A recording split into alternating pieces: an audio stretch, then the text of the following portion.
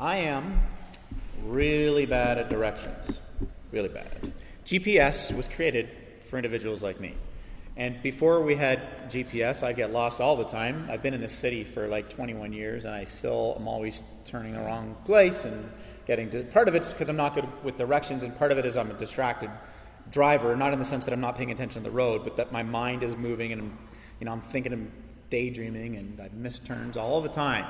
And before there was GPS, there's the stereotype of men never pulling over for directions. Not me. I'd pull over all the time because I'm just like, you know what, I'm lost. I got to stop. I'm wasting time. I hate wasting time. I'm wasting time again. I'd pull over. Terrible. When Susan and I first got married, we were visiting some friends in South Carolina. We drove down there, amazingly, in my very first car, which was a 1985 Chevy Cavalier. It basically looked like a box. And I can't believe that it made it. We drove down there in this car, bought it for like $1,200. It was the kind of car where if you got a flat tire, you could reach in your glove box and pull out a compact disc and change the tire with that. I know some of you don't know what compact discs are, but anyways, this kind of car it was.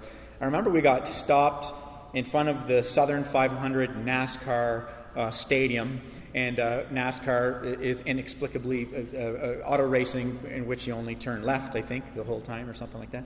But anyways, we got stopped in front of it, and they were letting out the traffic, and it was like sitting in a car with no air conditioning on the highway with the southern sun beating down on us. It was like being on the outer rim of hell as we were just cooking in the car like two little pastries in an oven, Susan and I. And as they let all the traffic out. And on our way home from that, we had fun with our friends, but on our way home in this little car, sure enough, I got lost. And we're driving on, and all of a sudden I see this sign, welcome to Tennessee. And I'm like, what? How did we, what's going on here? It just completely missed the sign. We've been studying the book of Genesis, the beginning, looking at God's grace from the get-go. And it's sign after sign after sign after sign of his goodness, his love, and his grace. But it's easy to miss the signs. It's easy to get distracted by particulars and miss the grandness of what God's trying to show us. And the text this morning is from Genesis chapter 9. I'm going to read the first 17 verses. And again, we're given a great sign. The flood narrative, which is what we've kind of been looking at last week and this week, it's a simultaneous act, not only of judgment on evil, but a saving mercy from evil.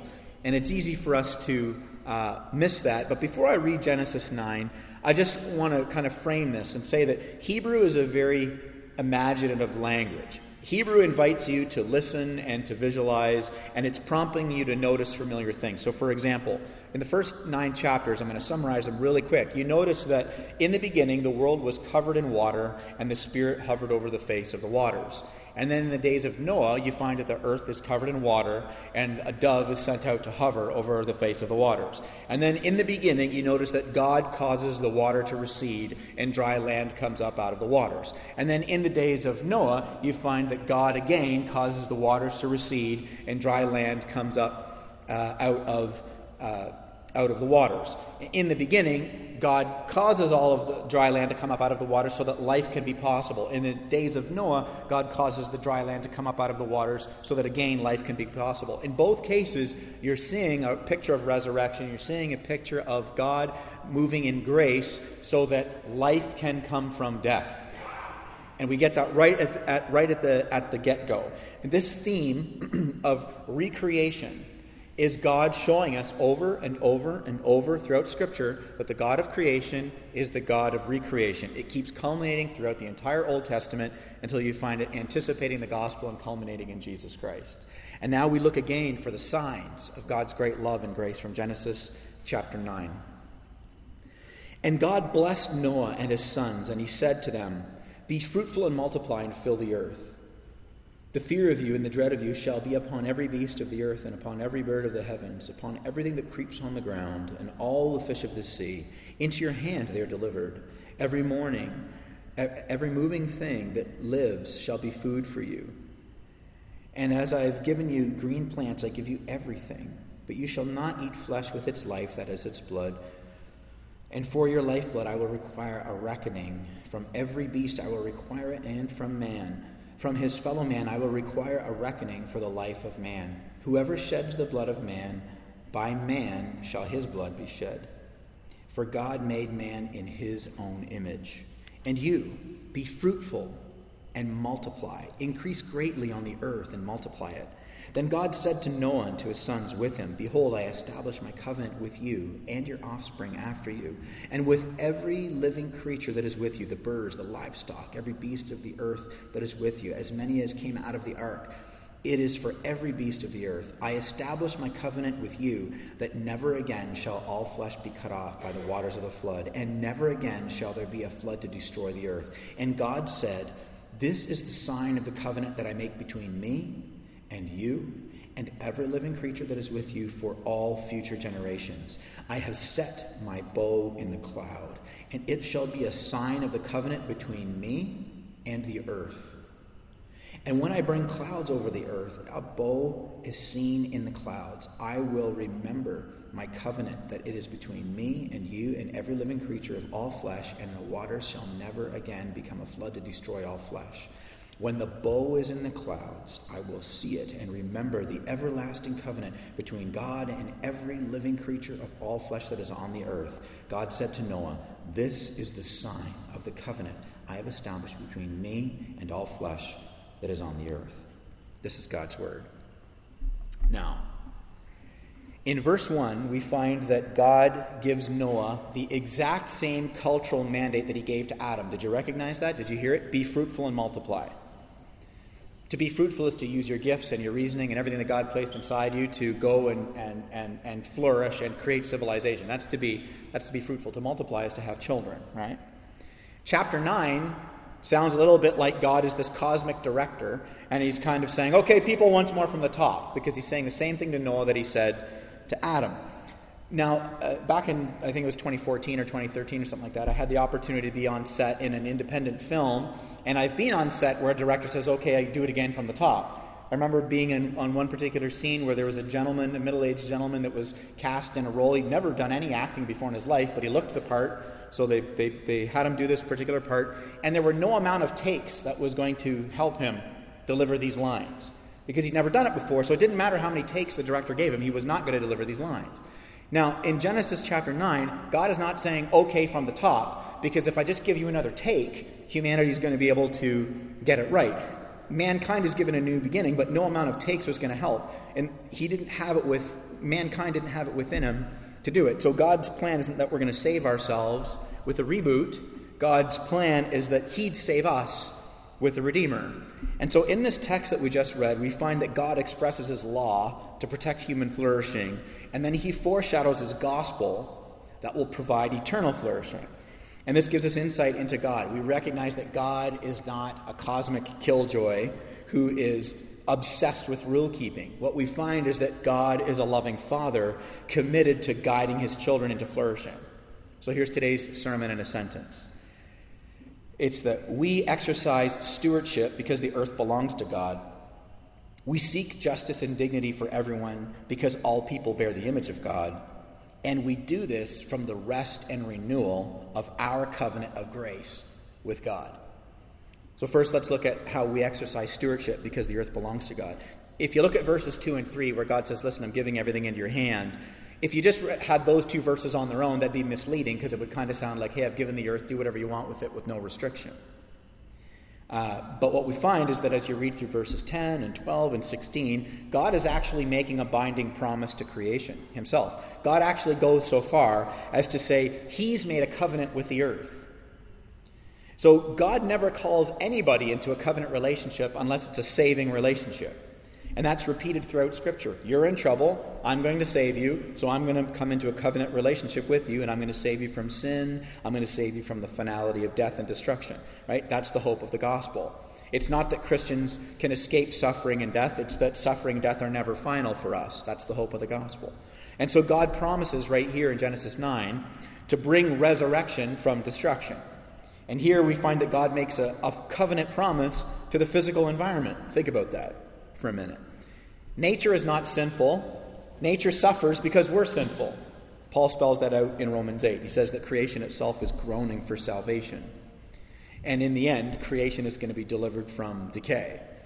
And so God's covenant with nature informs our Christian worldview. It's that God called Noah and really all of us as believers into ecological stewardship. I'm going to borrow from Tim Keller here. I've been using a number of sources for this Genesis series. Tim Keller's work in Genesis is one of them, and I can't say it any better than he said it, so I'm just going to quote him. This is what he says. He talks about ecological stewardship, and he says, it's our job to keep the choir singing. It's our job to join them in the singing. It's our job to steward the earth because we're fallen in a way that nature is not. We look at nature and we have to confess that nature is being obedient in a way that we're not. The clam is being a clam that it was created to be better than I'm being the man that God created me to be. This is an interesting picture. And so for all of our family and our friends who are exploring Christian faith, this is the encouragement that Christian faith is very hopeful. The Christian worldview is very hopeful because it's not only intellectually stimulating, because the deeper you explore the precision in the universe, you have to bend your knee and confess that there's an intelligent divine designer behind it. But it's also psychologically satisfying because God made a covenant with the earth, which means in the end, we don't lose ourselves and just float around and be, ethereal. God is restoring the natural. He's made a covenant with the earth. Before he talks about his covenant with us in grace, he talks about this covenant with the earth. So that teaches us something. It's very encouraging because in all other world religions, you're either trying to escape nature or you lose your sense of self because after you die, you become a part of nature, or only spiritual things matter, so you're indifferent to nature. But in Genesis 9, our God makes a covenant not only with humanity, but with its creation. And so what we learn is that the king of creation is coming to restore the creation. And so Christian faith gives us a totally different motivation for environmental stewardship. We don't do it because we worship the earth. We don't do it because we're afraid and we're fearful and future generations need the earth. We do it because we're children of grace and we worship the Lord of heaven and earth. It's a completely different motivation.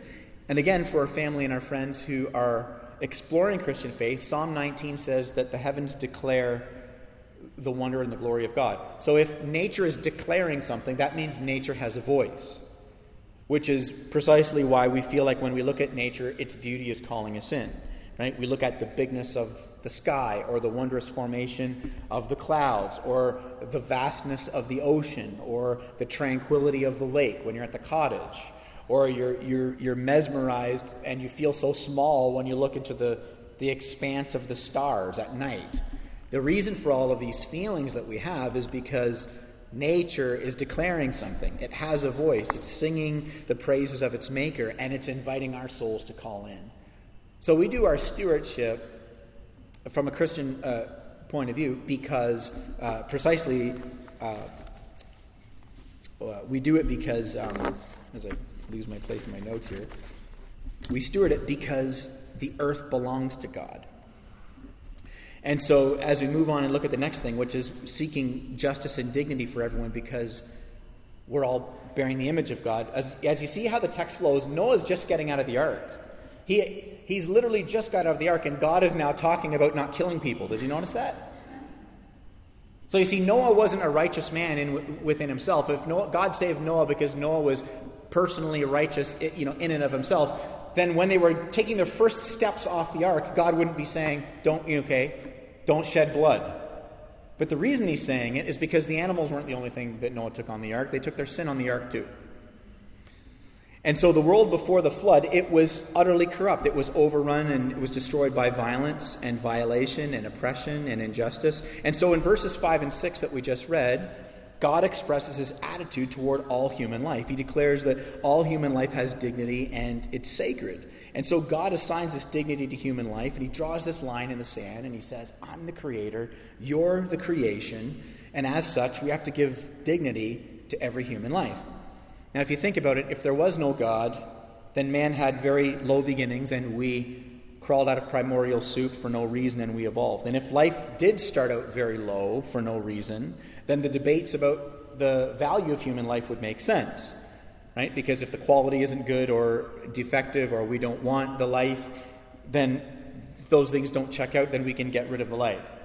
But if our origins were, an accidental collocation of molecules, then Nietzsche got it right when Nietzsche said, we came from nothing, therefore our end is nothing, Therefore, we are living life between two nothings, contemplating our nothingness. Right? Nishi's right, if that's true, if man started low. But man didn't start low. Genesis 9 teaches us that man actually started very high. And so what we learn is that God teaches that, no. Humanity didn't have low beginnings. We had very high beginnings. We didn't meander purposelessly out of a primordial soup. We were purposefully fashioned by the hands of a great and loving God. And so in nature, you have the strong eating the weak. But here in verses 4 through 6, God says, that's not my design for humanity, that the strong just takes over the weak. Here God gives a law outside of nature, a standard outside of nature, that governs the sanctity of all human life inside of nature. So the basis for all of our social justice and our mercy as Christians is because all people have dignity on the basis that they are image bearers of God. That's what Genesis 9 teaches us. We all are image bearers of God. Not just Christians. It's not that Christians are image bearers of God and everybody who doesn't have Christian faith is not an image bearer of God. It's that regardless of class or culture or religion or sexual orientation, all humans are image bearers of God and they deserve to be treated with dignity. Now, distorted Christianity will think, well, no. You can't give dignity to those who don't share our Christian ethics or don't share our Christian faith. A distorted Christianity will say, well, you can't give dignity and respect to agnostics or atheists or the LGBTQ community or someone with gender dysphoria because they don't share in all of my Christian views. But that's a distortion. See, everyone, including those who reject God, including those who reject Christ, including those who don't believe the gospel, including those who don't share our Christian ethics, right, or our Christian sexual ethics, all of those people, they are image bearers of God, and so we give them dignity.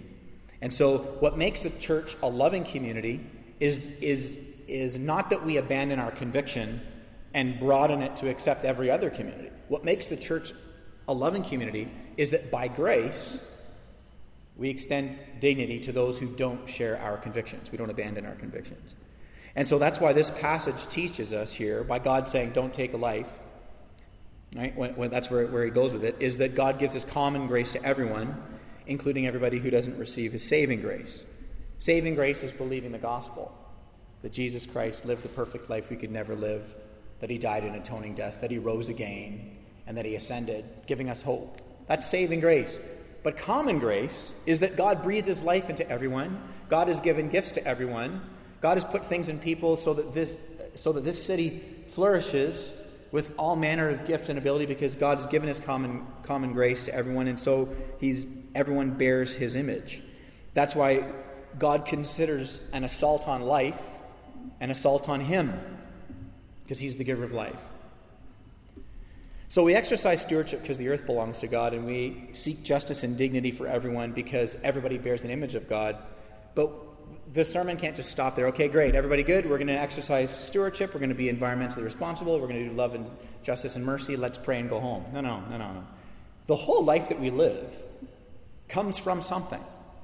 It flows from rest and renewal in our covenant grace with God. In verse 12, God gives us a tremendous sign. And so we don't want to miss it, like I'm always missing signs. This tremendous sign, the sign of the covenant, he says, I am making with you. With this symbol, God gives us this picture of a very specific kind of relationship that he's inviting us into. It's based on grace. So a covenant means a promise. It's a relationship of promise. So scripturally, like I said earlier, the covenant relationship is a saving relationship. In the ancient world, covenants went two directions. Well, today, promises go two directions. I keep my end, you keep your end, and everything's okay. But if you don't keep up your end, then I'm absolved of my end. But God's covenant, the rainbow, the sign, God's covenant from the beginning has always been one way. I will keep this. I will be faithful though you're not faithful. Because if I am not the keeper of the covenant, humanity cannot be saved. You cannot save yourselves. So we get this great sign. Everything that God requires from us because he's holy, he provides for us because he's gracious, and we can't save ourselves. So the scripture here in the rainbow, it actually shows us what God wants. He doesn't want us to believe in him in a general intellectual way. He calls us to trust him in a supreme way. He doesn't want us to simply concede that God exists in an academic way. He loves us and he wants us to love him in a personal way. The rainbow is a sign that God is not calling us into nominal belief, but he's calling us into personal relationship. And when I say personal relationship with God, I don't mean that we shrink God down and we calibrate him and we put him in our pocket like our personal Siri, and so that he affirms everything that's already in our hearts. By personal relationship with God, I'm talking about being swept up into his redemptive narrative. I'm talking about a spiritual rescue that recalibrates our hearts. We're not reorienting God, to what's in our hearts. He is recalibrating our disordered hearts. And so there's a personal trust in his saving grace. And so I want you to consider when you find rainbows, storms. The whole reason the rainbow exists is because a storm exists. You don't find rainbows on sunny days where there's no cloud in the sky. There's no rainbows. If you're driving along and you see dark clouds in the background and a bright rainbow in the front, in the foreground, everybody stops and takes pictures. Why? Why do we do that? Because the contrast of light breaking through darkness, it touches every human soul. Double rainbow all the way across the sky. It does something to us. And so the rainbow presupposes that there's darkness. It's there because of the darkness. Nobody finds God's grace on a sunny day. None of you found God's grace on a sunny day. I didn't find God's grace on a sunny day. It's the troubles of life. It's coming face to face with our weakness. It's coming face to face with our insufficiency, our insecurity. Maybe it's sitting at a funeral and staring at a casket where for a moment we're yanked out of all of the distractions and the pleasures of life and we're considering our mortality. Everybody has done that who's ever been to a funeral. It's in those storms that we're shown our need. And it's in the storms. There's not a person in this room whose life doesn't have storms. I'm not living a storm-free life. There's no Christian that's living a storm-free life. There's no one throughout all of history. And you can read the Bible from Genesis to Revelation, and you're not going to find anybody who is living a storm-free life. There's not a person in here, starting with the preacher, whose heart doesn't need strength, and whose mind doesn't need peace, and whose soul doesn't need rest. And so the rainbow puts the sweeping promise of God's grace on display. Rainbows are actually created when light is refracted through rain. In other words, the light changes direction. It passes through the rain and the storm. The rainbow is the sign that says that for all who trust in God, there's a change of direction. There's a spiritual renewal in the heart. There's a spiritual renewal in the mind. Our sin is absolved. There is no more condemnation. There is forgiveness. We are free. The light of God's grace, it refracts the darkness of sin, and it creates something totally new in the hearts of those who have received grace. It begins this beautiful renewal. The rainbow is a sign of a second chance. Not in the reboot, but in the Redeemer. God's sweeping promise in the rainbow, it says that there is a way that there can be no condemnation and no judgment for the sin of all who trust in him. How is that possible? The Hebrew word for rainbow is kashef, and it appears 76 times throughout the Old Testament, but it's not talking about 76 rainbows. If you read through the Old Testament and you find where this word kashef is, it's a war bow every time. So what we learn here, this great sign, this picture that God gives here, is that God has hung up his weapon. To the original Hebrew audience, hearing this for the first time, when they heard kashef, they would have not have thought of that beautiful thing in the sky, red, orange, yellow, green, blue, purple. They would have got there because they would have said, oh, the kashef is in the clouds. It must be this rainbow. But the original audience would have just heard, and God has hung up his kashef in the clouds. He put the war bow away. It's amazing. And God didn't put his war bow away because the flood was an overreaction and God feels bad about it and he's saying, okay, I won't do that again. That was a bit extreme. God hanging up his war bow in the sky isn't God like a basketball player who, knocks a guy on the ground, then he gets up and he hits himself in the chest and he goes, my bad. God hanging up the war bow isn't him saying, my bad. You see, you want to remember that the Hebrew word that was used, and I talked about this last week, the Hebrew word that was used for God's judgment is the same exact word that was used to describe the earth. So God was saying, I will bring destruction to the destruction. God wasn't bringing destruction to innocence. There was no innocence. God was bringing destruction to destruction. And so in that, you find that God's judgment in the flood was not a knee-jerk reaction from a cosmic perfectionist who was frustrated that his people couldn't get it right. The rainbow in the sky, the judgment that preceded it, the darkness that preceded it, that warranted it, it was God interrupting an irreversible and devastating spiral of violence. And then he, in grace, saves one undeserving family. Again, not so that through Noah's descendants we could save ourselves with a reboot, but that through Noah's descendants God would save us with a Redeemer. So this flood was a simultaneous act of judgment against violence, against humanity, and an act of saving mercy to preserve humanity. So he puts the bow in the sky. He hangs up the Kesheth to foreshadow the gospel. He was going to make a way where there was no way. He was going to make a way for sinners to be justified so that we could receive God's grace and not receive God's judgment. And so now I'm going to borrow from Charles Spurgeon, the great preacher from the 18th century. Right? It says, just look at how God put the bow in the sky. If it was pointed down, that should make us nervous. The reason God is able to lay his bow in the sky is because it's aimed up. God has not stopped being a God of judgment. Right? If God was not angry at violence or injustice or oppression, and in the end God was going to just let all evil get off scot-free, that God is not worth worshiping. But God actually aims the arrows of his wrath someplace else. His judgment is not pointed down toward mankind, but it's pointed up into the very heart of heaven. And so at the cross, Jesus Christ is in a great storm. At the cross and in the crucifixion, the sky grows dark. It grows black. God is holy, so a sinless Savior had to die for our sin. But God is gracious, so he comes as the sinless Savior who is willing to die for our sin. And at the cross, the storm of God's judgment is met by the light of God's mercy. Jesus absolves all the darkness of God's judgment so that we can absolve and bask in the light of all of God's grace.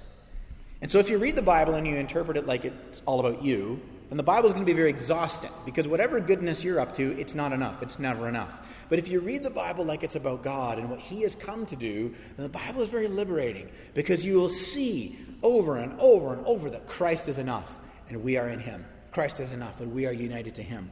And that does a beautiful renewal. And this grace changes everything. Because by relating to God on the basis of this grace, the rainbow is saying you need to relate to me on the basis of grace. Our hearts are actually at rest. We actually have a sense of self-worth that is divine.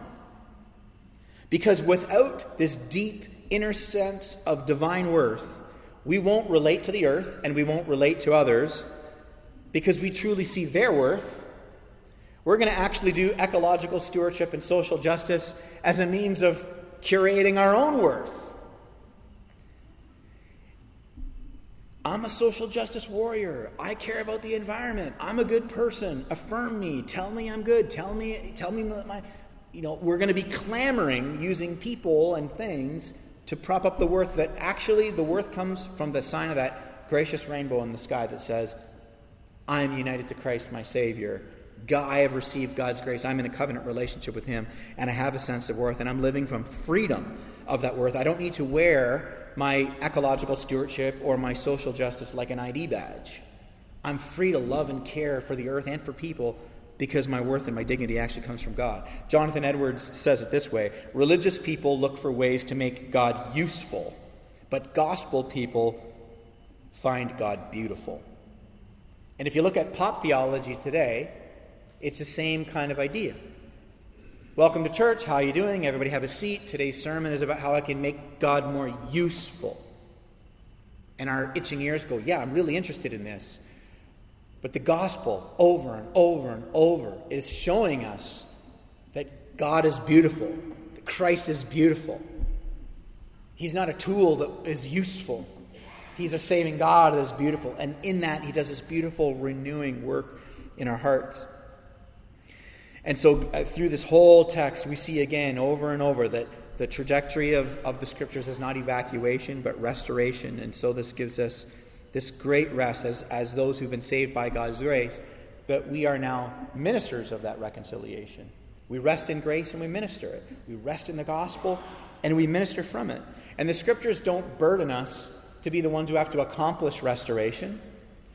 And the scriptures aren't, giving us a free pass to just sit back and observe God do all the restoration.